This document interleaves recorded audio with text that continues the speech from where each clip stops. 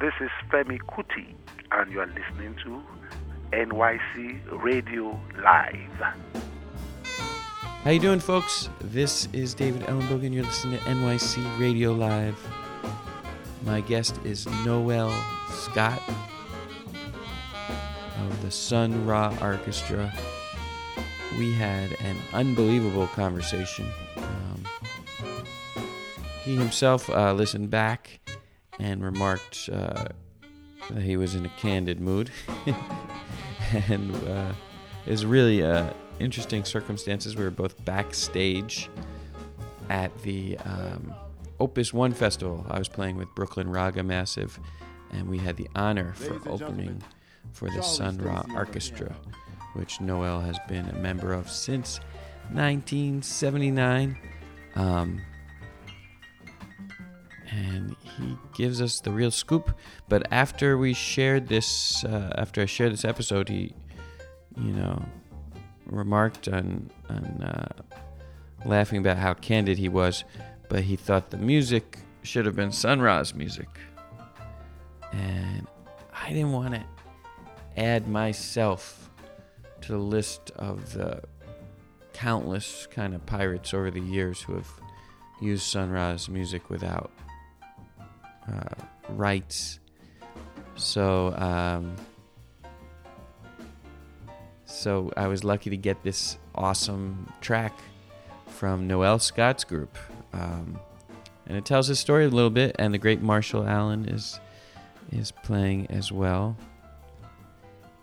So that's awesome. And if you get this in time, you can catch the Sun Ra Orchestra. They're playing Saturday, the 16th of December, in 2017, at the New Blue Jazz Festival, along with a lot of great other acts.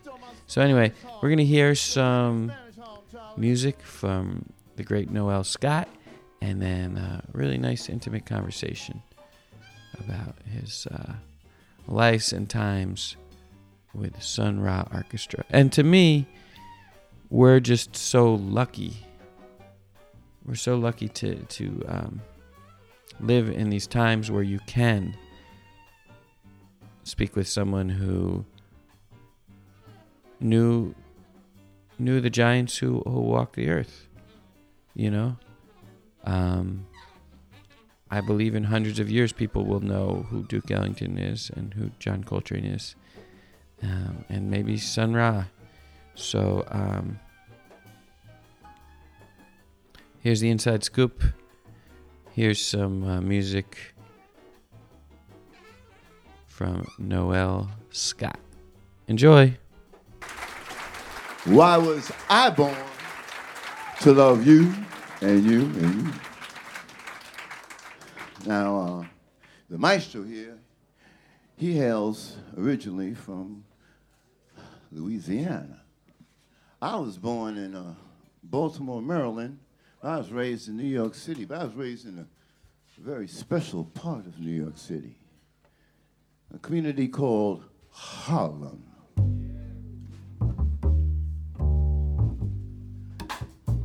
You talking about Harlem? Yeah, we're talking about Harlem.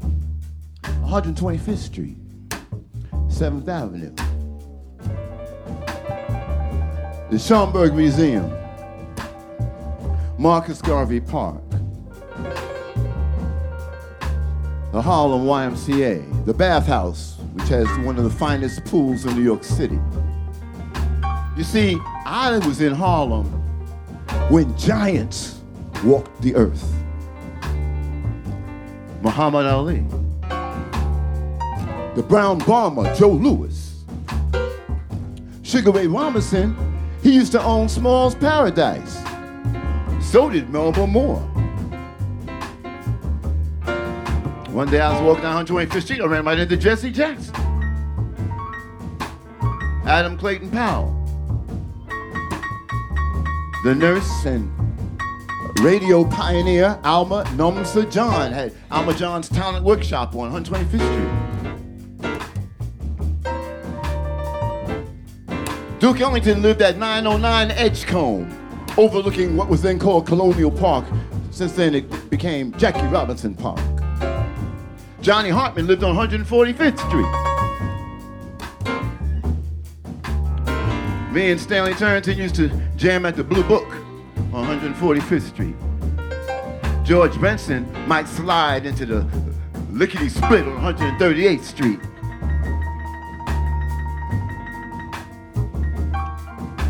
The Liberation Bookstore. Langston Hughes and County Cullen sketched the music through poetry. Romeo Barradin painted pictures of jazz.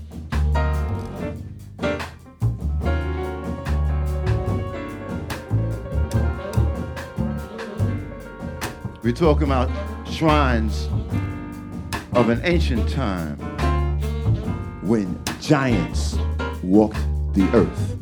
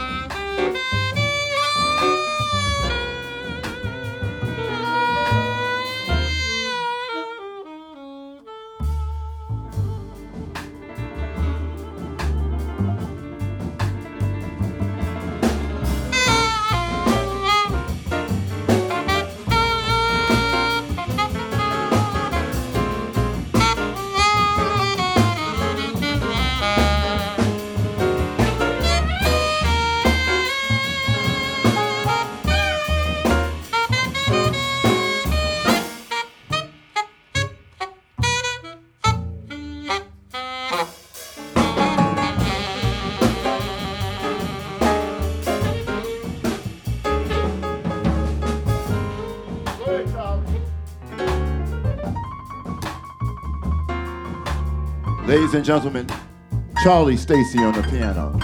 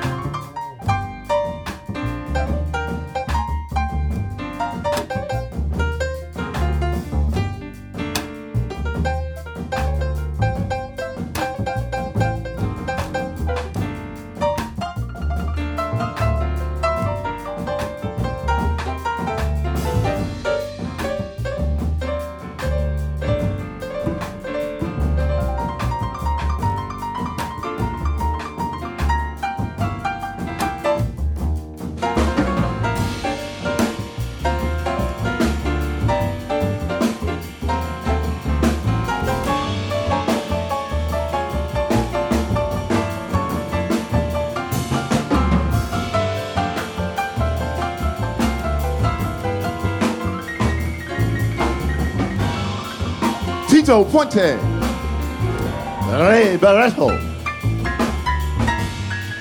Chocho Valdez, Jerry Gonzalez, Pucho. We're talking about 116th Street. We're talking about Spanish Harlem. Yo, take me to Spanish Harlem, Charlie.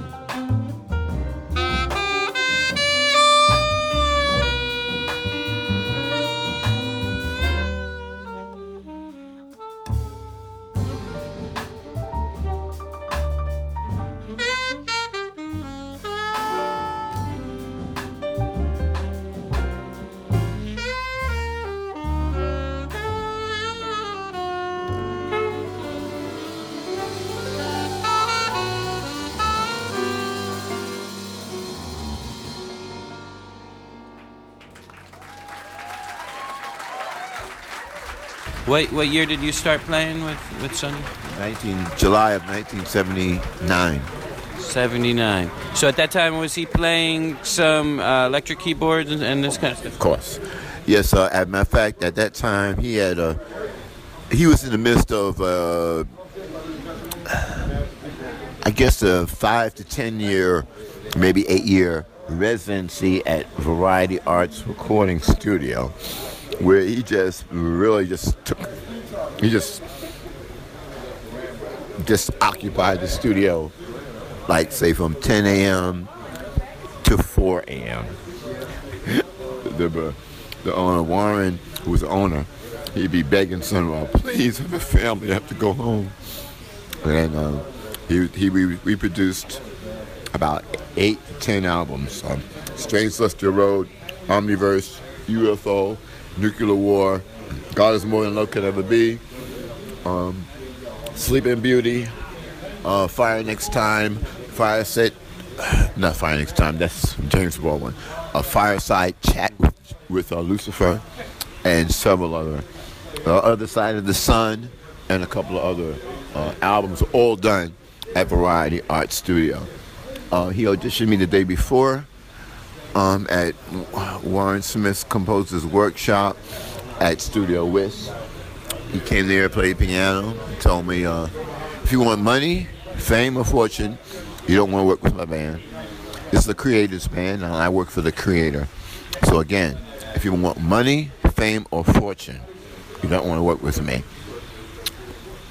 At that time, I was young and idealistic, and what he was talking about was so outwardly. I already knew from listening to jazz at Silhouette and from experiencing the raw performance at the Beacon Theater in, I think it was 1976. First time I saw the band and heard the band. And I knew it was my dream to play with Sun Ra and to be part of the orchestra. So it was cool. If I knew that so many people would get rich, other people would get rich, that had nothing to do with the creativity and the work and the sacrifice involved, I probably would have went along anyway. He explained that, well, if I try to be successful with this music, they will block me. But no one can stop me from being unsuccessful. So they can't stop me from losing. If I try to make money, they'll block me. So, but no one will stop you from losing money. And he literally ran the orchestra in the red. Wow. You tell him bring 10 people, he brought 15. No, excuse me, he brought 25. Wow. He ran the band in the red and took the band all over the world. He said if I try and get my music out there, they will block it. So I'm going to let them steal it. He said, and my music will be all over the world. Almost 50 years after his departure, his music is all over the world, and we're still working. And the Sun Ra is known throughout the world. Wow. So I'd love to hear about the rehearsal process. How would he run a rehearsal? Was it all rehearsals all the time? I don't know. We have to understand, Sun Ra is an insomniac. He did not sleep. Maybe 2 hours, a little cat nap. So that meant 22 hours of the day. He's creating. He had so many ideas and so much information to impart. It was mind-boggling. You know, you'd sit there for a while until your head would start to hurt with the information he was imparting to you. And you'd be like, oh, gotta go. Oops. I forgot I had to see you. You get out of there. People say, that the members of the band were unbelievers. I've seen some interviews, etc. They didn't believe. It wasn't that we didn't believe. His code of discipline was impossible. Only one who could stick to his discipline was him. He was a very special person. He probably wasn't from here. I believe he truly wasn't from here. But for us mere mortals, no, you do the best you could. But no one could live up to those principles. nobody in flesh and blood. John and June were his best, or number one disciples, I would say. John Gilmore, June Tyson, possibly Jack Jackson. But basically, you know, when you was around Sonny, you did as Sunra said, and then when you were in your private domain, you lived your life the way you saw fit. You know, that's made us different from what people term as a cult. Because in a cult, people just have this dogmatic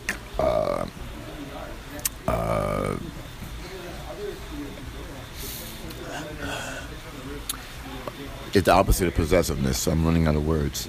But they're so caught up in submissiveness, kind of. Yes.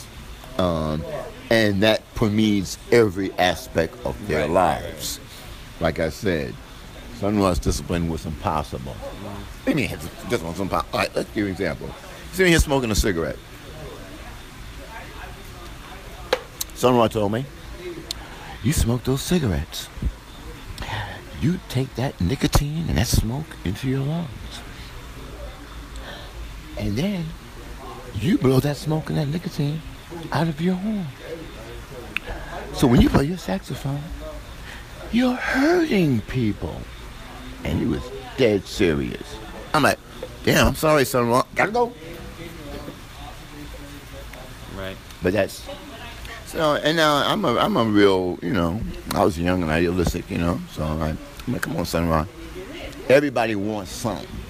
What do you want? Let's be for real now. Mm-hmm. What do you want? He said, I want 10 galaxies, 12 solar systems, and 7 universes. And he was looking at mine. He was dead serious. Right. How? He wasn't from here. He was very special. Very special. So many people that I've met, you know, Ron and you, and people always kind of tell me that there's stories of strange things happening, kind of spooky things happening, things you wouldn't expect would happen. Oh, yeah. Is there one that's come to your head? Yeah. Like I said, someone had his disciplines.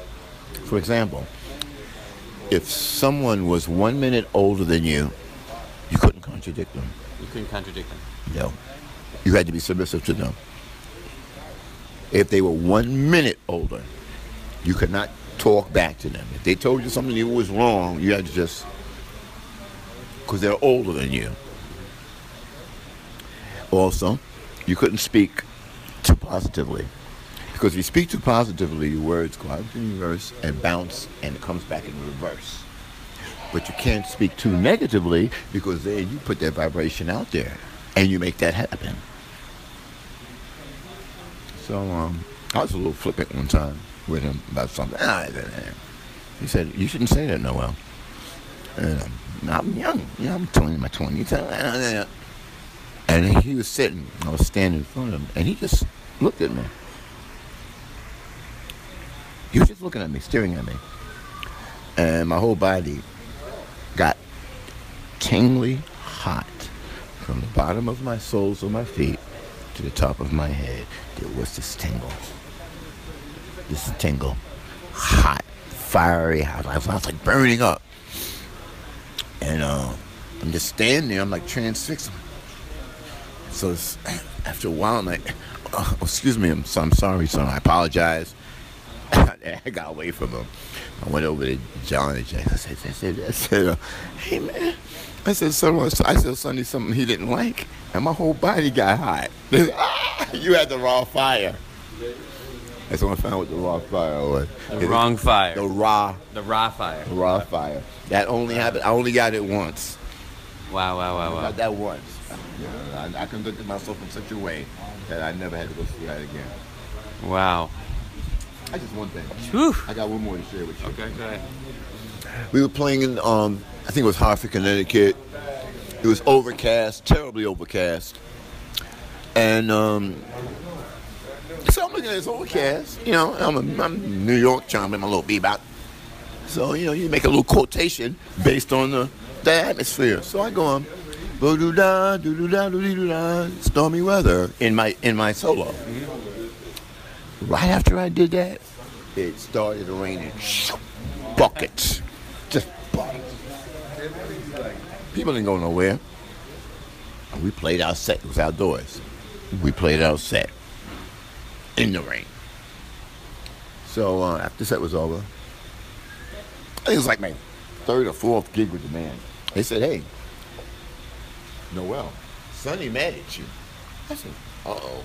You better go back there. Sonny mad at you." So I went back there. I said, "Son, I heard you was mad at me." He said, "Yes, I'm upset with you." I said, "Well, what's wrong? What did I do?" He said, "You made it rain." Made it rain? You played stormy weather.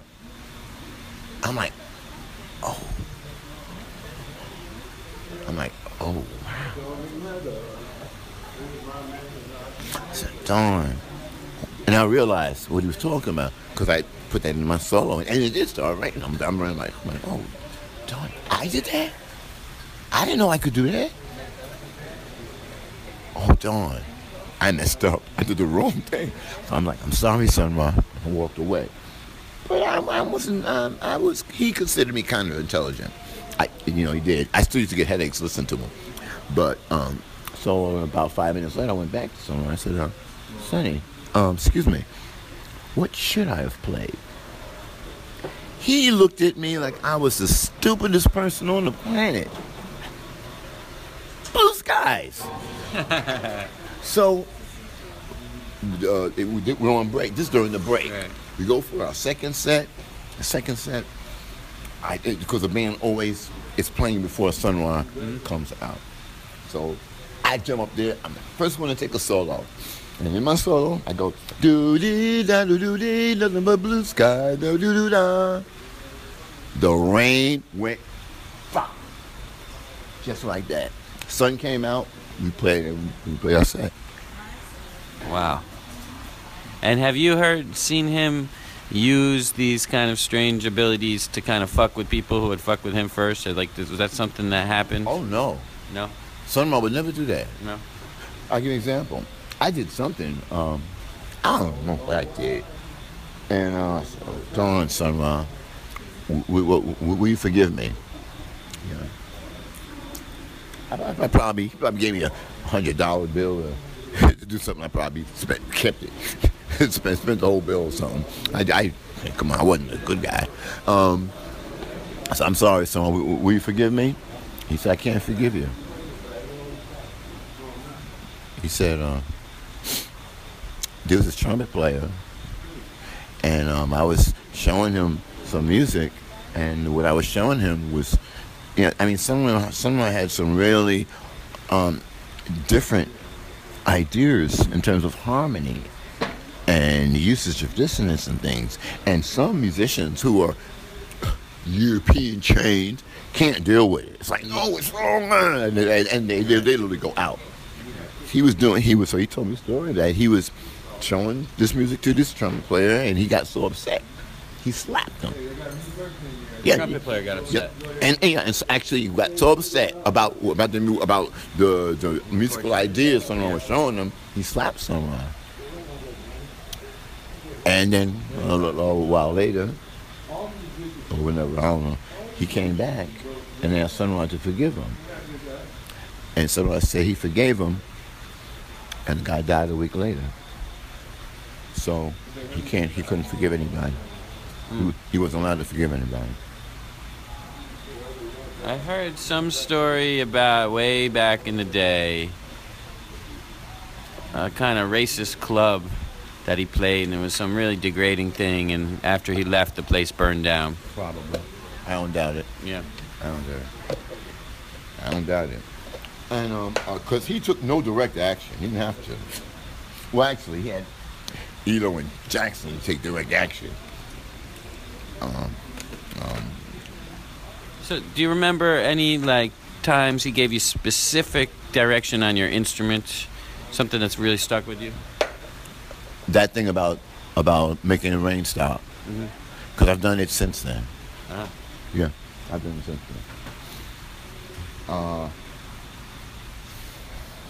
Other than that, he always told me stop trying to play Charlie Parker. Uh-huh. But then, at the same time, one time I was practicing Scrabble from the Apple, and I wouldn't hit the intervals right. He showed it to me. And he always had an alto player in the band who was a child, who was a bird sycophant. Mm-hmm. Sycophant. So, Right. so like Marsha says, you took what you needed and what you could use.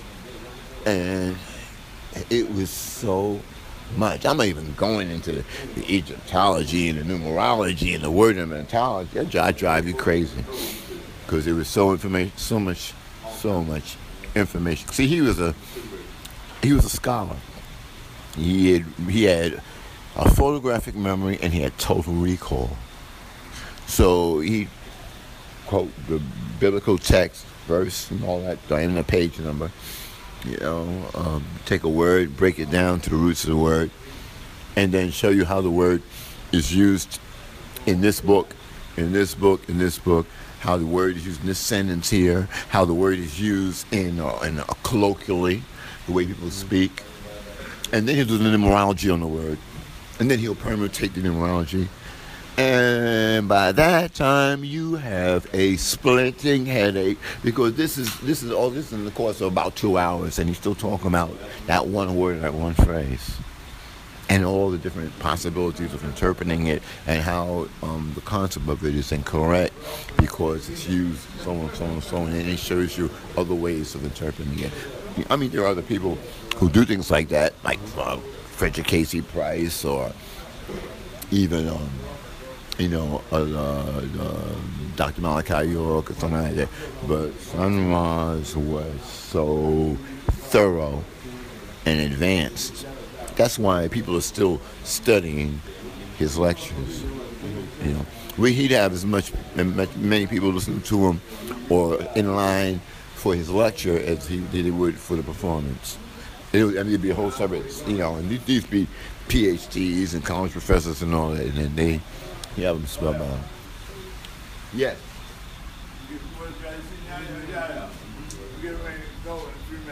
Fine. Let me know when it's time. All right. I'm learning a lot, man. I can't come about that. Yeah. So, to me, seeing the band now, it's amazing because stuff that might have been really challenging to listeners when you first joined the band musically, it seems like the time is caught up to the music a little bit. Is that you feel that way? Yeah, I do. Yes, definitely. I mean, look, he had cats like Grateful Dead and Parliament Funkadelic and with George Clinton and Earth, Wind and Fire and other groups like that to expand on or expound his principles. Right. And not to mention cats like Threadgill, ACM, so there's Coltrane. I mean, yes, especially Coltrane. John Gilmore was such an influence of Coltrane. Yeah, he taught him. He introduced him to some counterpunctual ways of thematic improvisation and some intervallic ways of developing his improvisation. And then Coltrane took it and ran. And so in between what John Gilmore showed him and what Sun Ra showed him, he changed his life and came out with Love Supreme and spent the rest of his life really trying to have his own orchestra, you could say.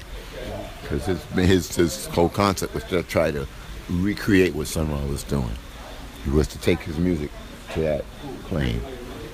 And did you feel that there's also like a kind of message that sometimes now it's like becoming very popular? Have you heard this concept people call about Afrofuturism? Have you heard? Of course. I mean, he's the guy, right? Of course, he's the creator of it.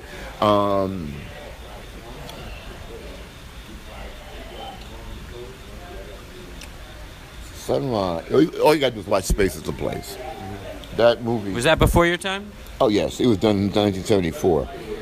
But that was a visual and a simplification of what Sun Ra was trying to do. When he was abducted by aliens, they instructed him. Remember, Sun Ra comes from the segregated South, Birmingham, Alabama, when this area, this region was in the throes of apartheid, American apartheid. They call it segregation. It's apartheid, same thing. And the hell that African Americans were going through is indescribable. And so when the aliens took Sun Ra to Saturn, they told him, they gave him instructions on how to save African Americans. First thing was to waken them up. And because people think that we are taught that our history in America begins with slavery. It did not. Not all those slaves came from Africa, were captured in Africa. A lot of those slaves were indigenous Americans who were also put into slavery. We were here 2,000 years before Columbus. And because there was a line, a current that comes directly from Egypt or West Africa over to America. Actually the Caribbean. But we were here. So first of all, we had to recognize the true history, okay? Because part of the problem of in terms of inequality, racism, etc., is that people don't know history. You know, it's easy to feel superior to somebody who you've held in chains, and that's all you know is that they were in chains. It's kind of different for you to also perceive these people as someone who was here before you got here, who built pyramids not only over in Egypt but over on American soil. You know, South American soil, the Olmecs of so part of his mission was to inform and waking up and re-educate or African American people as to who they are. We are the original Egyptians who were forced by the Romans out of Egypt through and sold by.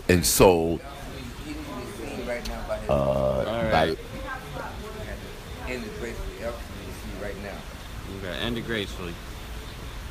Space is a place. Anyway, that was his mission. Yep. Now, what happened was, it was a little bit too much for people because they've been indoctrinated. The church has told them one thing, the educational system, and so the solution was to go out into outer space. Of course, it was also allegory and metaphor for the space within oneself, but also transmolecularization. The Egyptians knew how to move themselves from here to there. The ancient Egyptians knew about space travel. We have all of those information in our genetic code, which is melanin. So Sun Ra was instructed to enlighten and to save African Americans. But they weren't ready for it, and they didn't want to hear it. So he said, okay, you basically didn't want to hear it, so I'm going to save the world. I'm going to save the planet, okay? And he said, I'm going to grab white youth. I'm going to what? Grab the white youth. Mm-hmm. And that's what he did. And that's what our audiences are now.